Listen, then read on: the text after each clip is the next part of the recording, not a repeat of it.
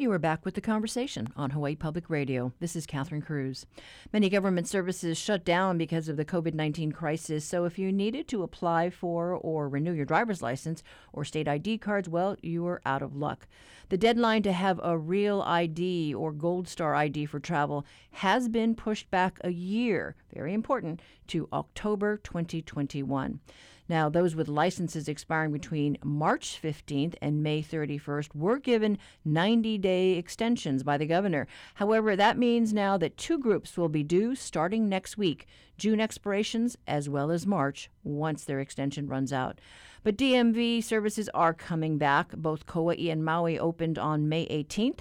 Kauai by appointment only, and Maui with limited walk-in services and appointments at its Kahului Service Center. Hawaii County offices will reopen on Monday.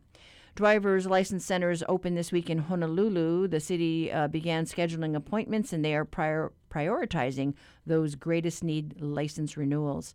Sherry Kajiwara is the director of Honolulu's Department of Customer Services. She spoke to the Conversation's Jason Ubai about what to expect. I realize that everybody's really anxious about this subject matter, and we want to make sure that when we reopen, we do it right, both for the employees and the safety of the public. So we've implemented a lot of changes that people will see when they next do business with the Department of Customer Service and our driver licensing offices. The appointment system has been adjusted because we need to add cleaning time between every applicant. We also are spacing out our appointments so that they're not a crowd of people in the room at one time. And so we had to cancel all existing appointments for us to allow us to amend that Aloha Queue sequence. That's on the appointment end. We will be by appointment only and not allow any walk-in for public safety and health. So you must make an appointment to get in the door. Once you get in the door, you will notice we have installed sneeze guards at all service counters to protect the employee and the customer, and we will have a cleaning program to wipe down equipment that are high touch points between every transaction. In addition, we're asking people not to come with the group, applicant only. Don't come early. I know a lot of people like to come early, but we ask that you don't come any earlier than 15 minutes before your appointment time. Wait outside, wait in the car. You'll be allowed in 15 minutes prior. You should be out in about 20 minutes after that, after your appointment time. There also, in addition to that, limited people on site. We're going to have floor markings like a lot of people have become accustomed to, Jason, so people will be reminded of the social distancing. Those are inside. Seating will be very sparse, but will be spaced. Anybody that forms a line will be 6-foot spacing, and masks are required for everyone on property. Are you looking at opening all satellite city halls and driver's licensing centers and have normal hours, or are you looking at shortened hours? Okay, that is a really great question because a lot of people, I think, they don't know the difference between a satellite city hall and a driver license. I have 6 driver licensing sites, which includes my commercial driver licensing in Pearl City on 2nd Street. I have 9 satellites. Satellites do a whole lot of different transactions. We have found that every single transaction that is done at a satellite can be done by online or mail-in processes. So with the stay-at-home order and safer-at-home order by Mayor and Governor, we are going to require anything that can be done by alternate means other than face-to-face to be continued to be done that way. So with that in mind, we are not going to be exposing our satellite city halls right now. We're going to keep those centers closed, but all of the driver licensing offices will be open because by federal law and some state law, those require face-to-face transactions. To add to that, not just online but mail-in, but many people have the option to use our new kiosk for motor vehicle registration. The kiosk just opened last year, so we encourage people to go to those supermarkets and get your transaction done. You'll find it to be very, very easy and quick. Actually, I read about the driver's license that it is possible that some folks can renew by mail. Sure. Now, we have had an online system for those who have your documents on file and you renewed after May 1st, 2014, and you want the Gold Star. We had a lot of people that had appointments.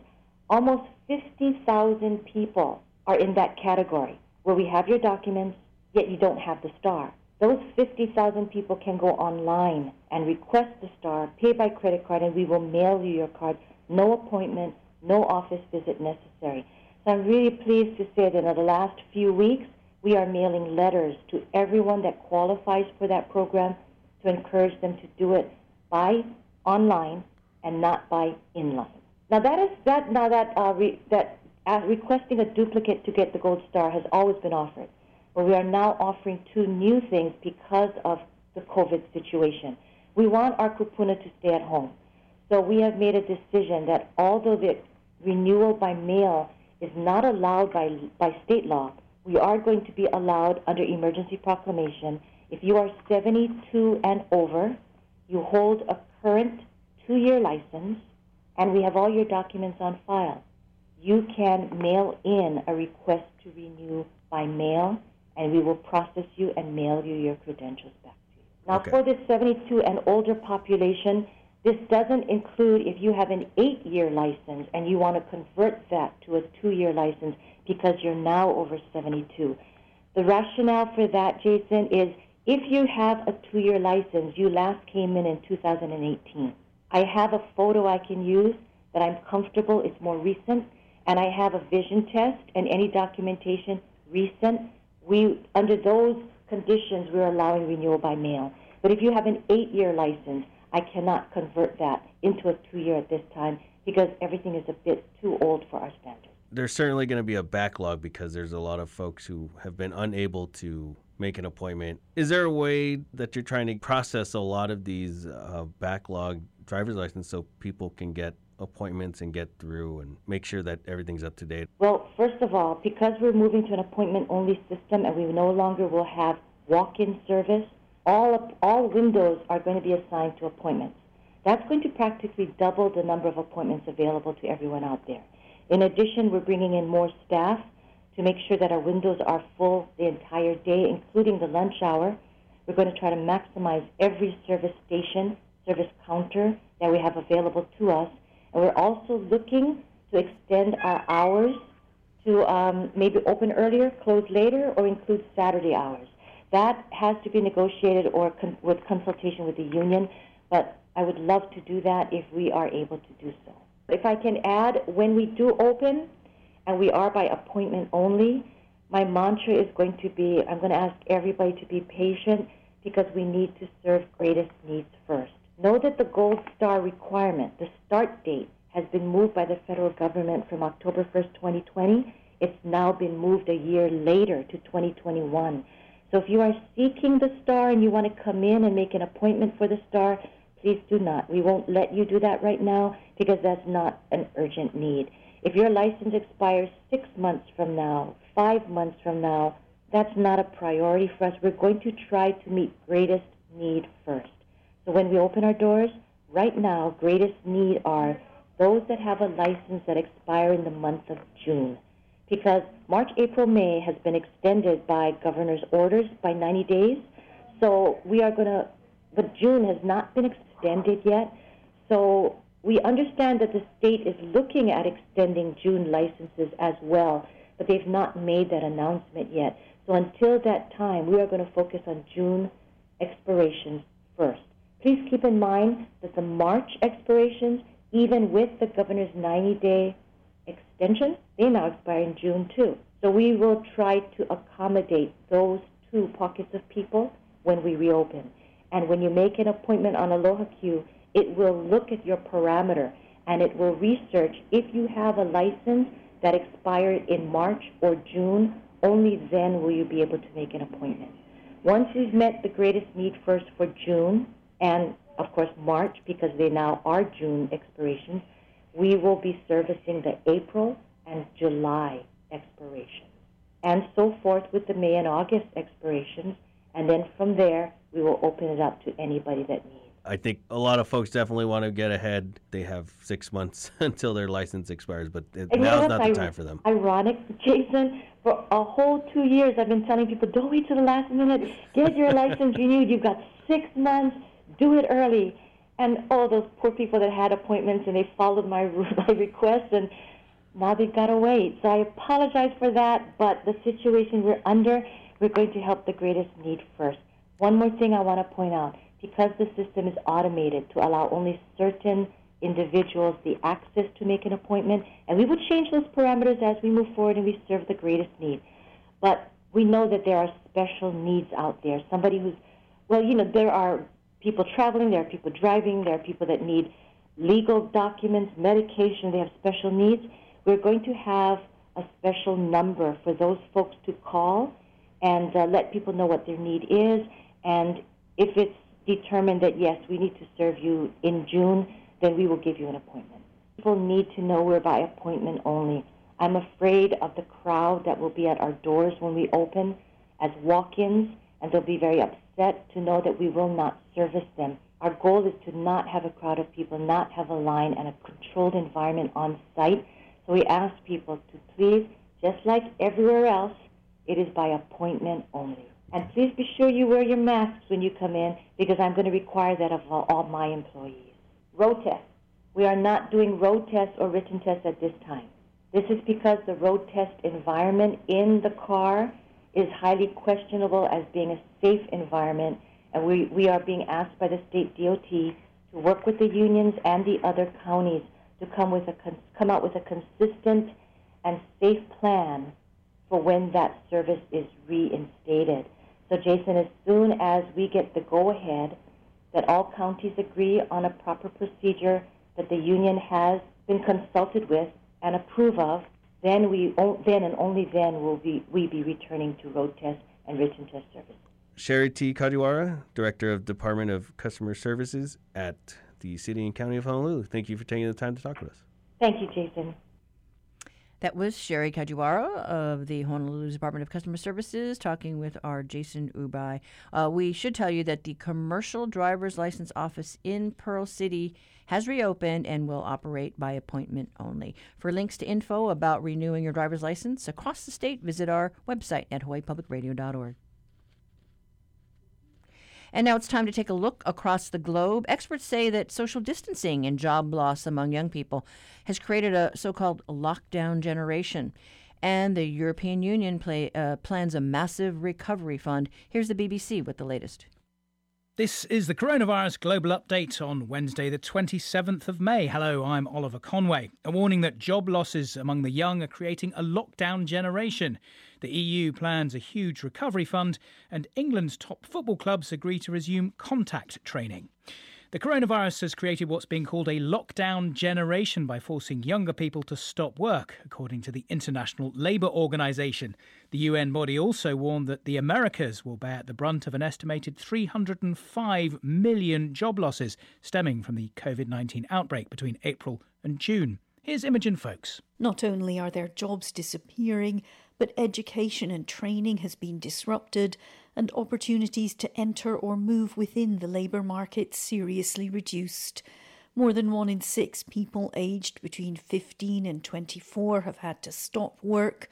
Those who are still employed have seen their hours cut by an average of 23%. And the ILO analysis shows many young people still working are in informal and low-paid jobs. The European Commission has also been focusing on the economic fallout of the pandemic with the plans for an $800 billion package of grants and loans to rebuild Europe's economy. The Commission head, Ursula von der Leyen, said it was an exceptional collective response. Today, we face our very own defining moment. What started with a virus so small your eyes couldn't see it has become an economic crisis so big that you simply cannot miss it. Our unique model, built over 70 years, is being challenged like never before in our lifetime. Italy's Prime Minister Giuseppe Conte has welcomed the initiative, but several other EU nations have already said they oppose giving out grants rather than loans. The heads of the maritime, labour and aviation organisations of the UN have called for urgent action so that sea and air workers can be relieved and repatriated in a safe way. They say that from the middle of June, around 150,000 seafarers a month will need international flights for crew changeovers.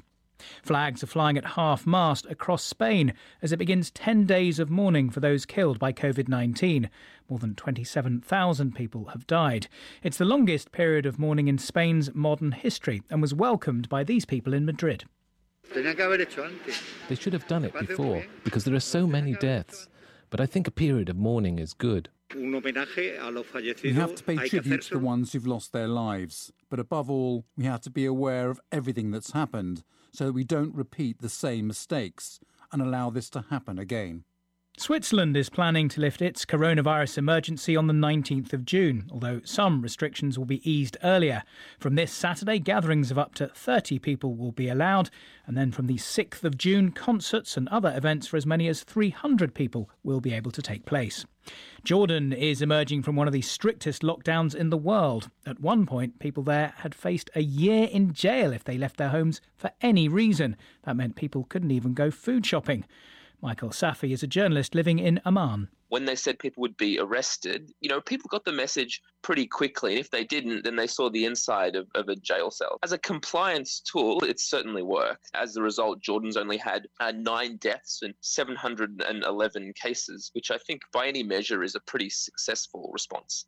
England's Premier League has moved a step closer towards resuming competitive matches, with the football clubs voting unanimously to allow contact training.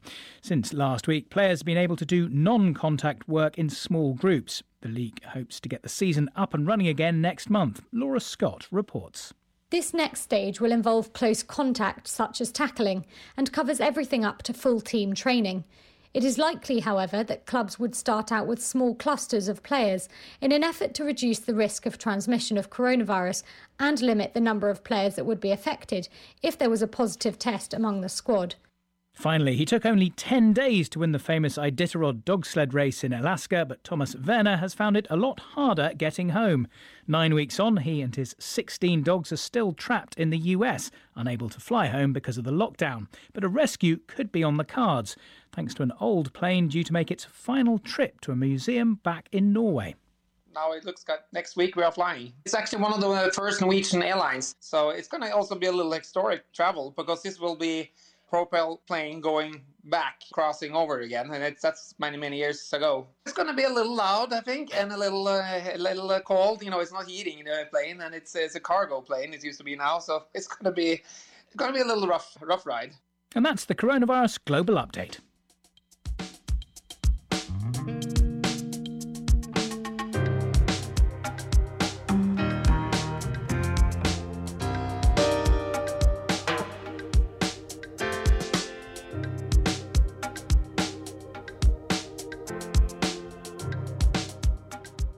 Support for Hawaii Public Radio comes from the Kahala Hotel and Resort on Oahu, providing hospitality for more than 55 years with a commitment to the community. A proud sponsor of HPR's Atherton Studio Concerts, kahalaresort.com.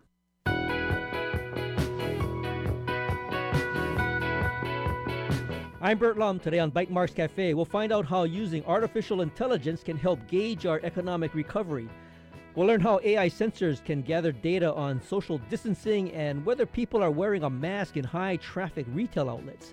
That's today at 6:30 p.m. on Bite Marks Cafe.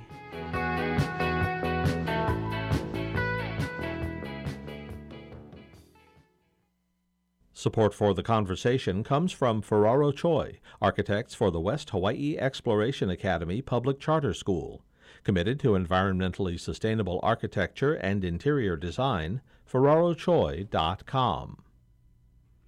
In the last few weeks, the Healthcare Association of Hawaii has begun sharing some of its supplies of personal protective gear and sanitizer to smaller care homes across the state, even though they're not officially members. It's to help our most vulnerable population. President and CEO Hilton Raethel spoke with us yesterday afternoon about growing access to health care during this time. A lot of people put off healthcare during the pandemic for a number of reasons, so it's good that the facilities are open and taking all comers again, and so people can get the screening and tests and surgeries that they need to get done or should be getting done. And these facilities, I'm sure, have put the information out there about what their members can expect when you do go into one of these healthcare facilities? Yeah, obviously there's a very heightened sense of infection control, and we have standards across the state in terms of what people need to do when they're in a facility. So everyone should be wearing a mask. They are in the waiting rooms, for example, they're practicing social distancing. There are some places where people are asked to wait in their car and then come inside when their time for their appointment is ready. And people are talking about opening up for visitors. Some of our members are talking about opening up for visitors, and there are controls or guidelines about what people need to do when they show up at a facility.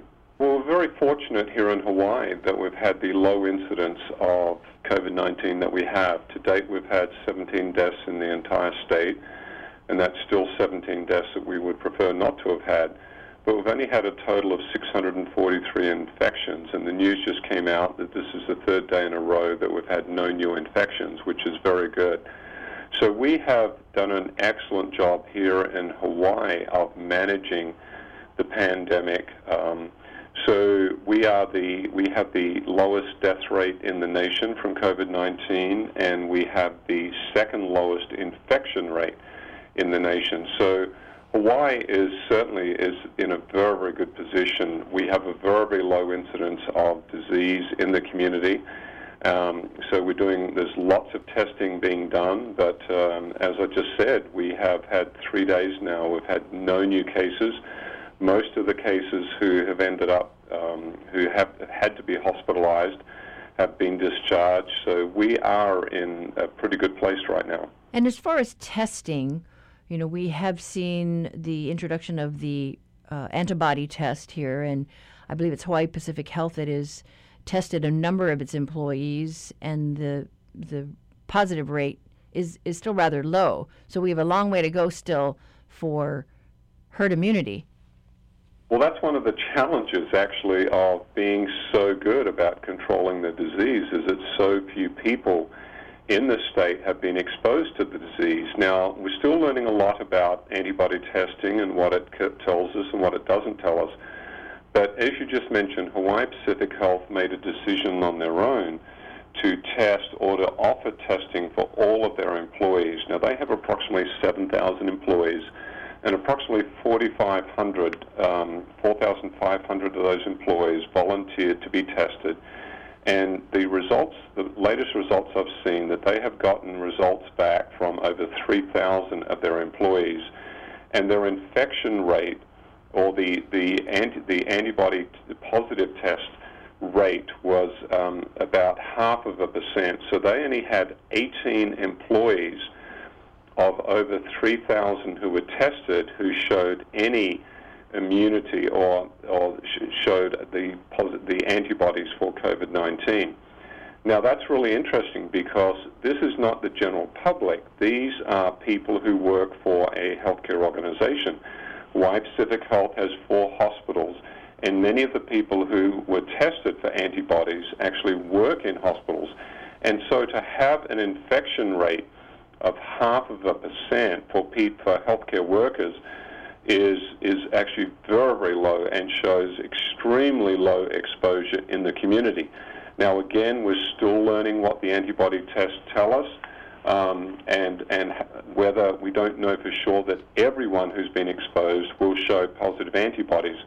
But the tests that have been run only showed that 18 of over 3,000 actually had exhibited any signs of exposure to COVID-19. When we last talked, you raised the concern early on, I think, about the testing and the reliability of testing, and to make sure that whatever we were using, you could count on those results. Well, the tests that we have are very reliable. The PCR test, that is the nasal swab that is done. Now, one of the challenges, though, with a nasal swab is you have to administer the test correctly to actually get a specimen.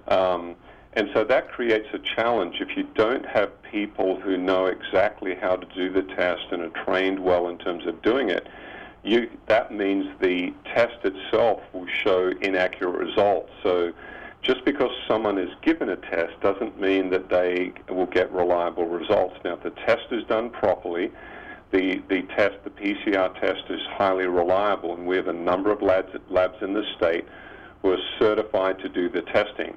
So there is the PCR test, which is a test that is being used now for a few months.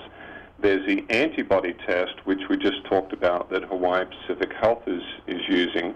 And then there's another type of a test, an antigen test. But again, Catherine, this disease has only been around, again, for a few months.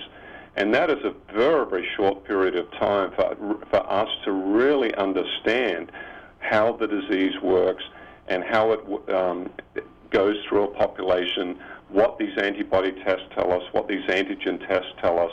We do know the PCR test, for example, is highly reliable in telling us if someone actually has the disease at that point in time. But the other tests, the antigen test and the antibody test, we have so much to learn yet, and it will take many months, if not years, for us to fully understand what these tests really are telling us. So there's a lot of companies working very, very hard to get their tests approved. The FDA has only approved a very small number of tests that are out there. And part of the challenges, again, is you really, in order to be able to use these tests reliably and for us to understand what the results tell us, you have to actually go through a period of testing of the tests themselves, and you have to run the tests in different populations and find out what it's actually telling us. And that's part of the challenge. Again, this is all, it seems in some ways like we've been dealing with this for many, many months, but it really has only been about 3 months. We're in the 4th month now of dealing with COVID. And from a epidemiological perspective and from a biological perspective, that is a very, very short time period.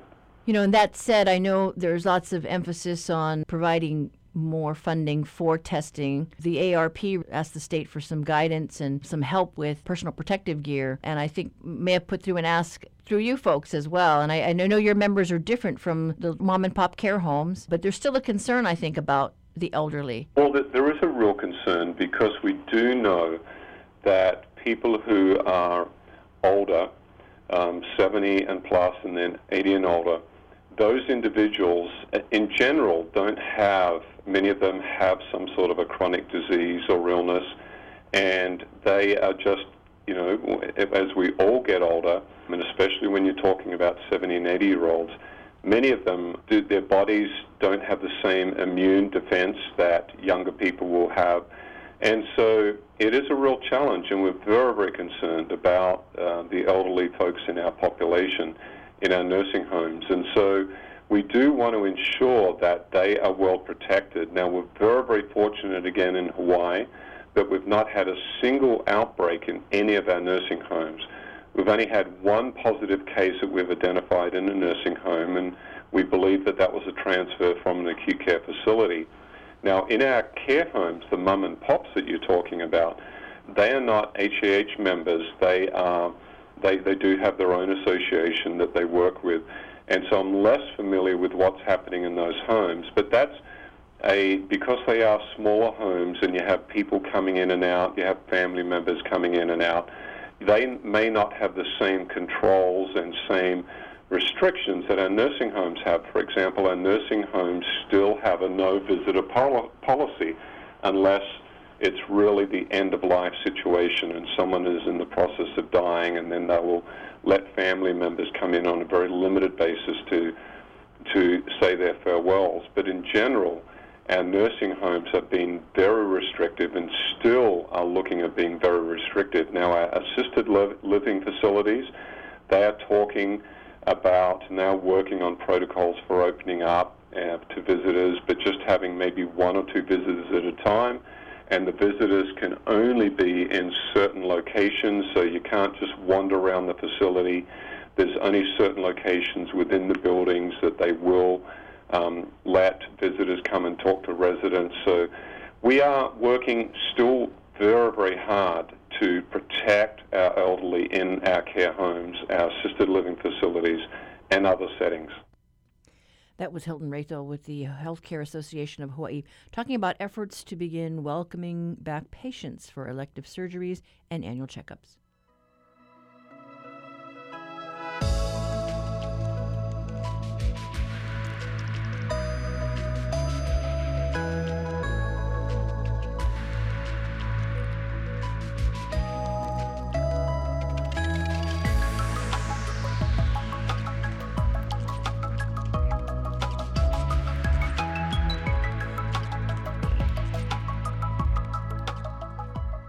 Support for Hawaii Public Radio comes from the Honolulu Museum of Art, with a collection reflecting the cultural diversity of the islands and a commitment to presenting art and exhibitions that inspire.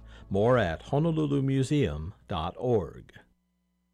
Tune in to HPR One on Saturday night as we debut Blue Note Virtually Live, performances from the Blue Note Hawaii stage.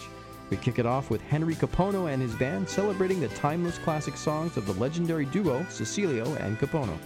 We'll hear beloved songs from Henry's career which have become anthems for the people of Hawaii. That's this Saturday at 6 p.m. Tune in to HPR One or listen on your smart speaker.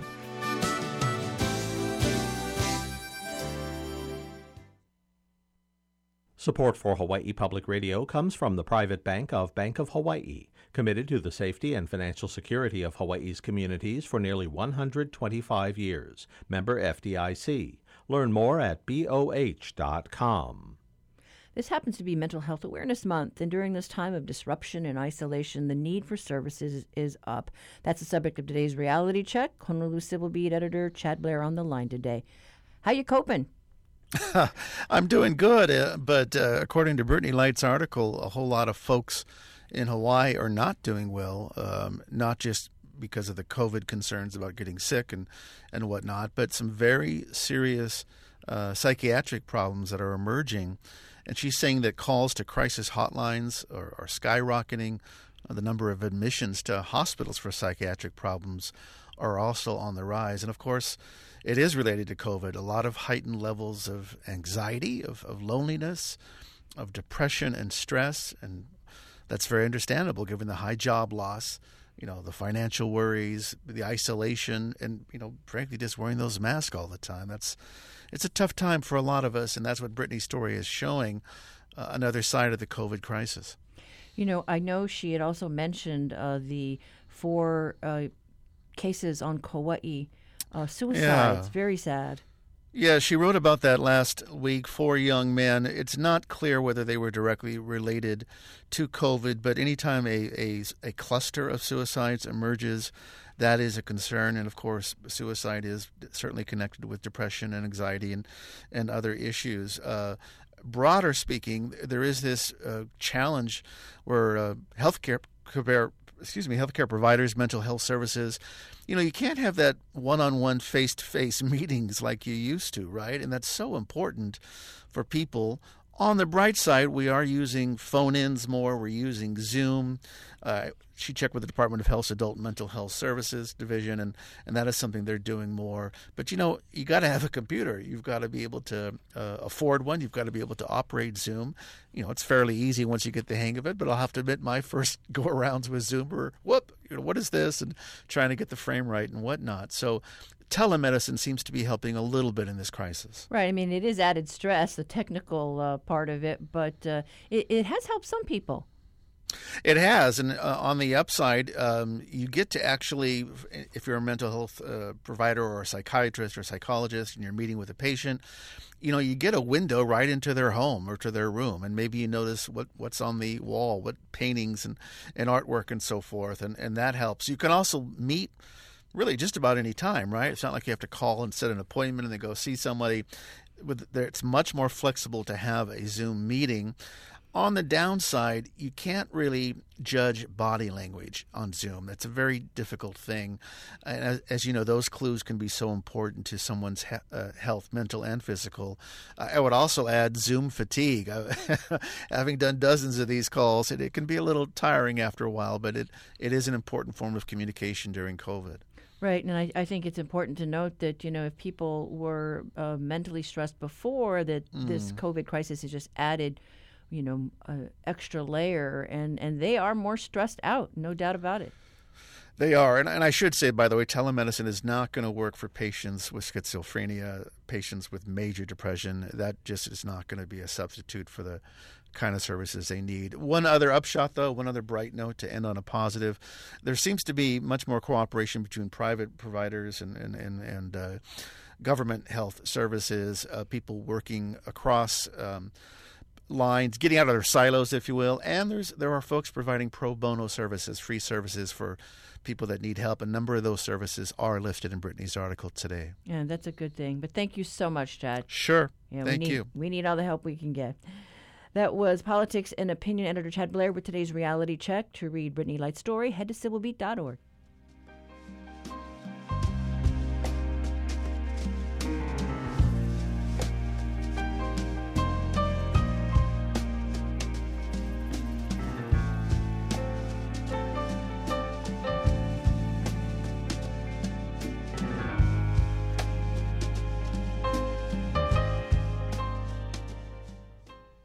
King David Kalakaua probably never imagined what Hawaiian Telcom, the company he started, would be facing in this pandemic.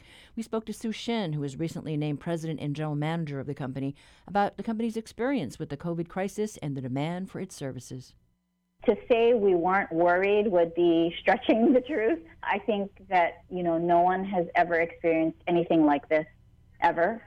And so we certainly were concerned, but in a lot of ways, it's not very different from what our team does every day, right, day in and day out. We have a 24/7 network operations center that is fully staffed all the time, and their jobs are really to continuously monitor our network statewide, to identify issues, look at trends, right? So really the way we work in that session didn't change. Certainly the way that our customers and the state was using our network changed. We didn't see any negative impact. So I'll throw out some stats for you that I think are a little bit interesting. They were interesting to me. So of course we were starting to worry about and prepare for increased traffic, right, because of the stay-at-home orders, and we knew that kids were going to have to be online learning. And so as we monitored it, what we noticed was that internet traffic increased up to 50% during peak hours during the day. So that's from about 11 in the morning till about 3 in the afternoon.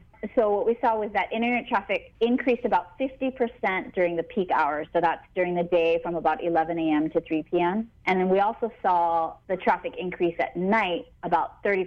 In a typical, normal, non-COVID environment, right, in sort of the residential community, you'll see the peaks be more at night because people are at work during the day and then they go home at night and maybe they're online shopping or maybe they're, streaming their favorite web streaming thing, right? So what we saw was that overall traffic from some of the key content providers, right, like the Amazon, Microsoft, Netflix, that grew about 33% over the previous month, so pre-COVID month. And I guess this part was not very surprising, but gaming traffic like Twitch, Origin, Blizzard, we saw that traffic increase about 100% in April and May over pre-COVID months. Wow. So that kind of gives you a sense of what folks were doing in those sort of early COVID months, right? So really interesting, but our network overall, we didn't see major issues as a result of the increased traffic. It has a lot to do with the fact that, we've invested so much over the years in fiber. We've invested over $500 million in deploying our fiber network. And I think HPR did a story when we invested in our Southeast Asia, U.S. undersea fiber project, which provides undersea broadband capacity, right, from Asia to Hawaii and then Hawaii to the West Coast. Because it's kind of one of those things that people don't realize, but when you're on the internet, it's not just right on island fiber infrastructure that you need, right? We need that traffic to be able to go all around the world. So that subsea trans-Pacific fiber is really, really critical for us to be able to continue to provide connectivity to the state. So that early investment helped to situate you folks. Absolutely. And it's not just early investment. The CUS cable was fairly recent. It's ongoing investment is what we need to be able to do. And we're continuing to invest in fiber, right? That $500 million in fiber investment, that's really what took us from that old legacy phone company to Hawaii's technology leader that we are today, right? And then you folks are also partnering with Google for the wireless mesh system, correct? Yes, and that is, for folks that are less technical out there, I think what people are used to are those Wi-Fi routers, the ones that have the little like antenna-looking things that stick out. But what the Google product does is it's a mesh technology. Like I said, instead of the traditional black routers with the antennas, you have these smaller devices that you place throughout your home, and it provides a much better Wi-Fi experience. And one of the things that's interesting is, as an internet service provider, lots of times what people don't realize is the service you get from us, from Hawaiian Telcom, for example, that's a hardline service, right? And then you hook up your Wi-Fi router, but most people are surfing the web and watching, Netflix maybe on their iPad or something. That's not getting it from that direct hardline connection anymore. You're getting it over your Wi-Fi router in your home. So depending on how robust and good and strong that Wi-Fi router is, your service, your experience with our service is going to be very different. So the idea is that with Google Mesh, you'll just have a more robust wireless system in your home. Absolutely. And that's part of the reason why we realize that the way that our customers interact with the service they're getting from us is changing. And so Wi-Fi is an integral part of a customer's experience with our service. You can't separate the two anymore. That's why we're offering this premier service, which includes the Google Wi-Fi product, but also will optimize your Wi-Fi within your home. It's been interesting because we've done several stories on how folks have fared working remotely and with distance learning. And it just varies based on your situation. If you're in an apartment building and if you have kids who are into gaming, then everybody's fighting for, I've got my Zoom meeting or whatever it is you've got to deal with, with your work time. And you have a family, and so you've had some experience, I think, probably with both those issues. So have you folks seen an increase in your customers saying, I need to expand my broadband or get a more robust signal? Yes, we actually have, both on the business side, so with our business customers, as well as with our residential, our consumer customers. So in March and April, we actually saw a 20% increase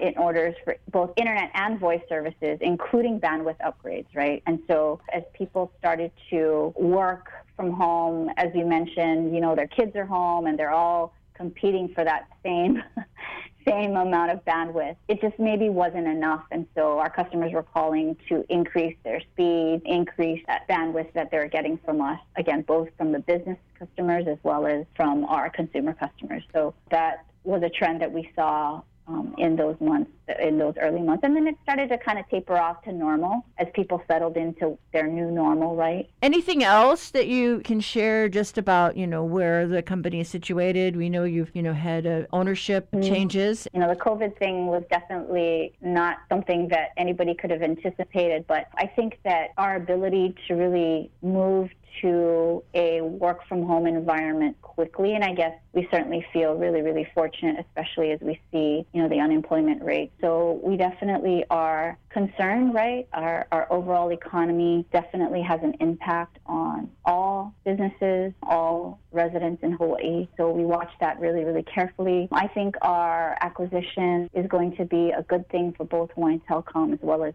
for Hawaii. I mentioned earlier about our fiber investment and our ability to continue to serve our customers really without skipping a beat during COVID has to do with that investment. And this acquisition will only allow us to do that. In other words, invest in fiber faster. We hope to really get almost the entire state on fiber to the premise.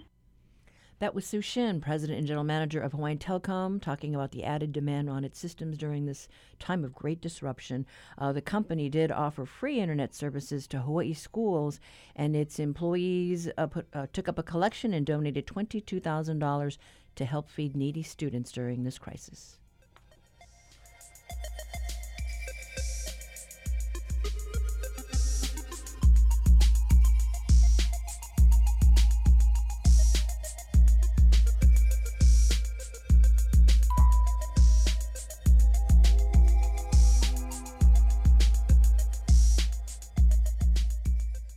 Support for Hawaii Public Radio comes from Mid-Pacific Institute, a community of innovators, artists, and individuals with a one-to-one technology program designed to foster creativity and problem-solving for tomorrow's world. midpac.edu.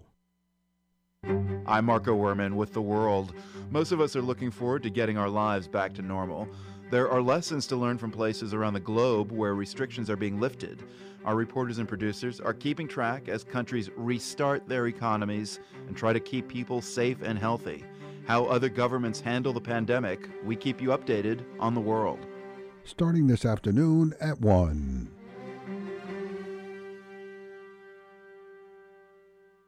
Support for Hawaii Public Radio comes from Honolulu Habitat for Humanity, committed to bringing people together to build homes. Volunteer opportunities are available for a June build. Registration at honoluluhabitat.org.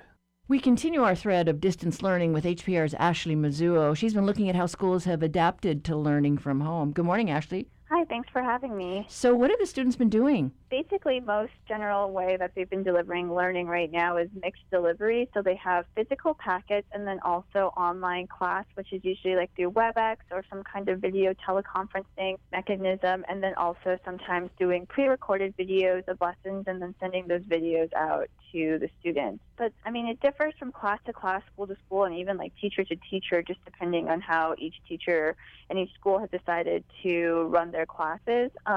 Most of the teachers I've talked to have said that they've discovered that when they do online class, it's really a lot easier to do it in small groups. So they'll break their, say, like 25-person class into groups of 4 and then just do like a bunch of different of the same lesson over and over and over with the 4-people groups. But the ones who seem to have a high participation with students coming to online class all the time, teachers think that their students are actually learning quite a bit through that. And I think the hardest part, though, for a lot of the teachers right now is just that feeling that they just didn't get enough time with their students. Here's Ashley Mikaho. She's a second-grade teacher at Kanoalani Elementary.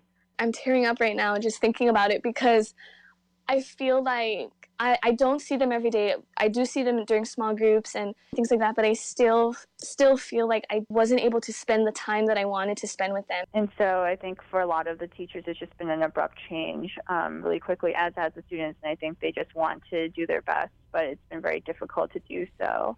So what's the feedback been like from the students? You know, is this effective? Right. So, I mean, again, it depends on the school and it depends on the resources that the students have. Like, for example, so for Ashley Mikaho at Kanoalani, she says that about 80% of her students show up online every week and come to class, and she sees them all the time. But then if we flip over to a school like Fern Elementary in Kalihi, Leanna Akawili, she's also a second-grade teacher at Fern who I spoke with, and she says out of her 21 kids, she can expect maybe 3 to 8 show up, and she says 8's kind of been the best, so 8 out of 21. And that pretty much just because she says a lot of her students just don't have access to internet. I spoke with Fern Elementary school principal Glenn Miyasato, and he estimated that 65 to 85% of his students don't have reliable access to internet, which just makes learning so much harder for them.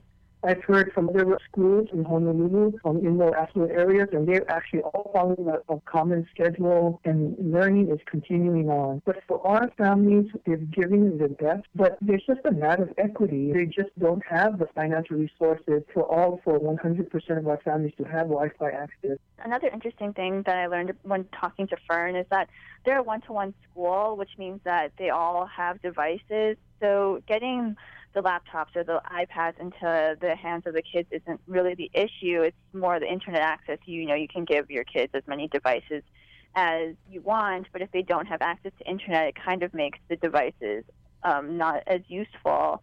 And this is just kind of a common trend that I heard where some schools I talked to and some teachers were saying that their kids are showing up all the time and then others just barely even half. And so it just seems to be a big divide depending on the resources that the kids have at home. And I know the different providers have tried to provide free internet service to students who need it, whether it's a private school or a public school, just because there's this great need. But it sounds like there are just some gaps that people fell through the cracks. And so I pretty much think that, some nonprofits have kind of stepped up to try to remedy it.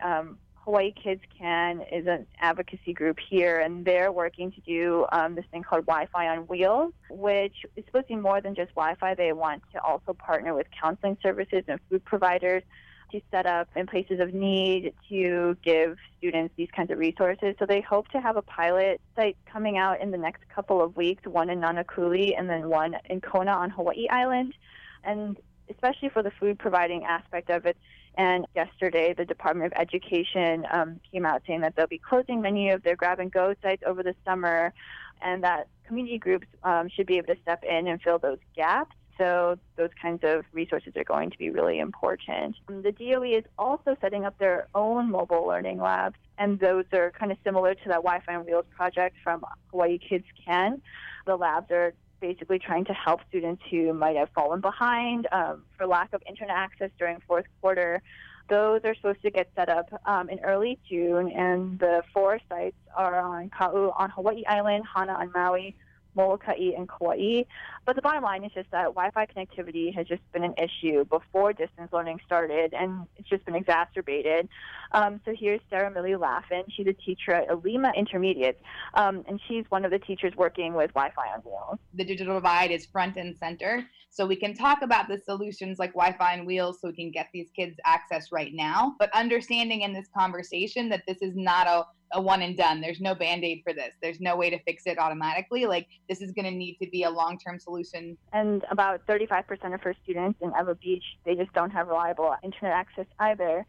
And she says that some families are even telling her that they're cutting the internet because they've lost their jobs and the internet's just too expensive. So for some, it's come down to, do I feed my kid or do we pay for internet? And so we just don't have a good handle on how many families, how many students don't have access to the internet still after 2 months. Yeah, not really. DOE has said that they're going to be trying to collect and compile that information. They recently sent home surveys to students, and they're sending one to parents and teachers, and they hope to compile that information by July. Kind of the only information we have is that according to the U.S. Census, about 10% of households in Hawaii don't have an internet subscription, but obviously that isn't necessarily saying that that's 10% of students or what that really looks like, especially now that a lot of people have suffered greatly economically from the coronavirus outbreak. So there just isn't really reliable data right now on who has internet access and even attendance. We don't have really concrete numbers on how many kids have been able to show up for class or have been able to be contacted by their schools. So looking out for that information. Well, hopefully they can address some of these issues because we're already getting into the summer and summer school. Mm-hmm. Right. So hopefully they can close the gap in those areas. But thanks so much, Ashley. Yeah, thanks for having me. That was HPR's Ashley Mizuo with a look at the digital divide in our schools after 2 months of disruption in in-class learning. And we are all out of time. Tomorrow we plan to check in with the head of the State Labor Department. I'm Catherine Cruz. We'll be back tomorrow for more of the conversation.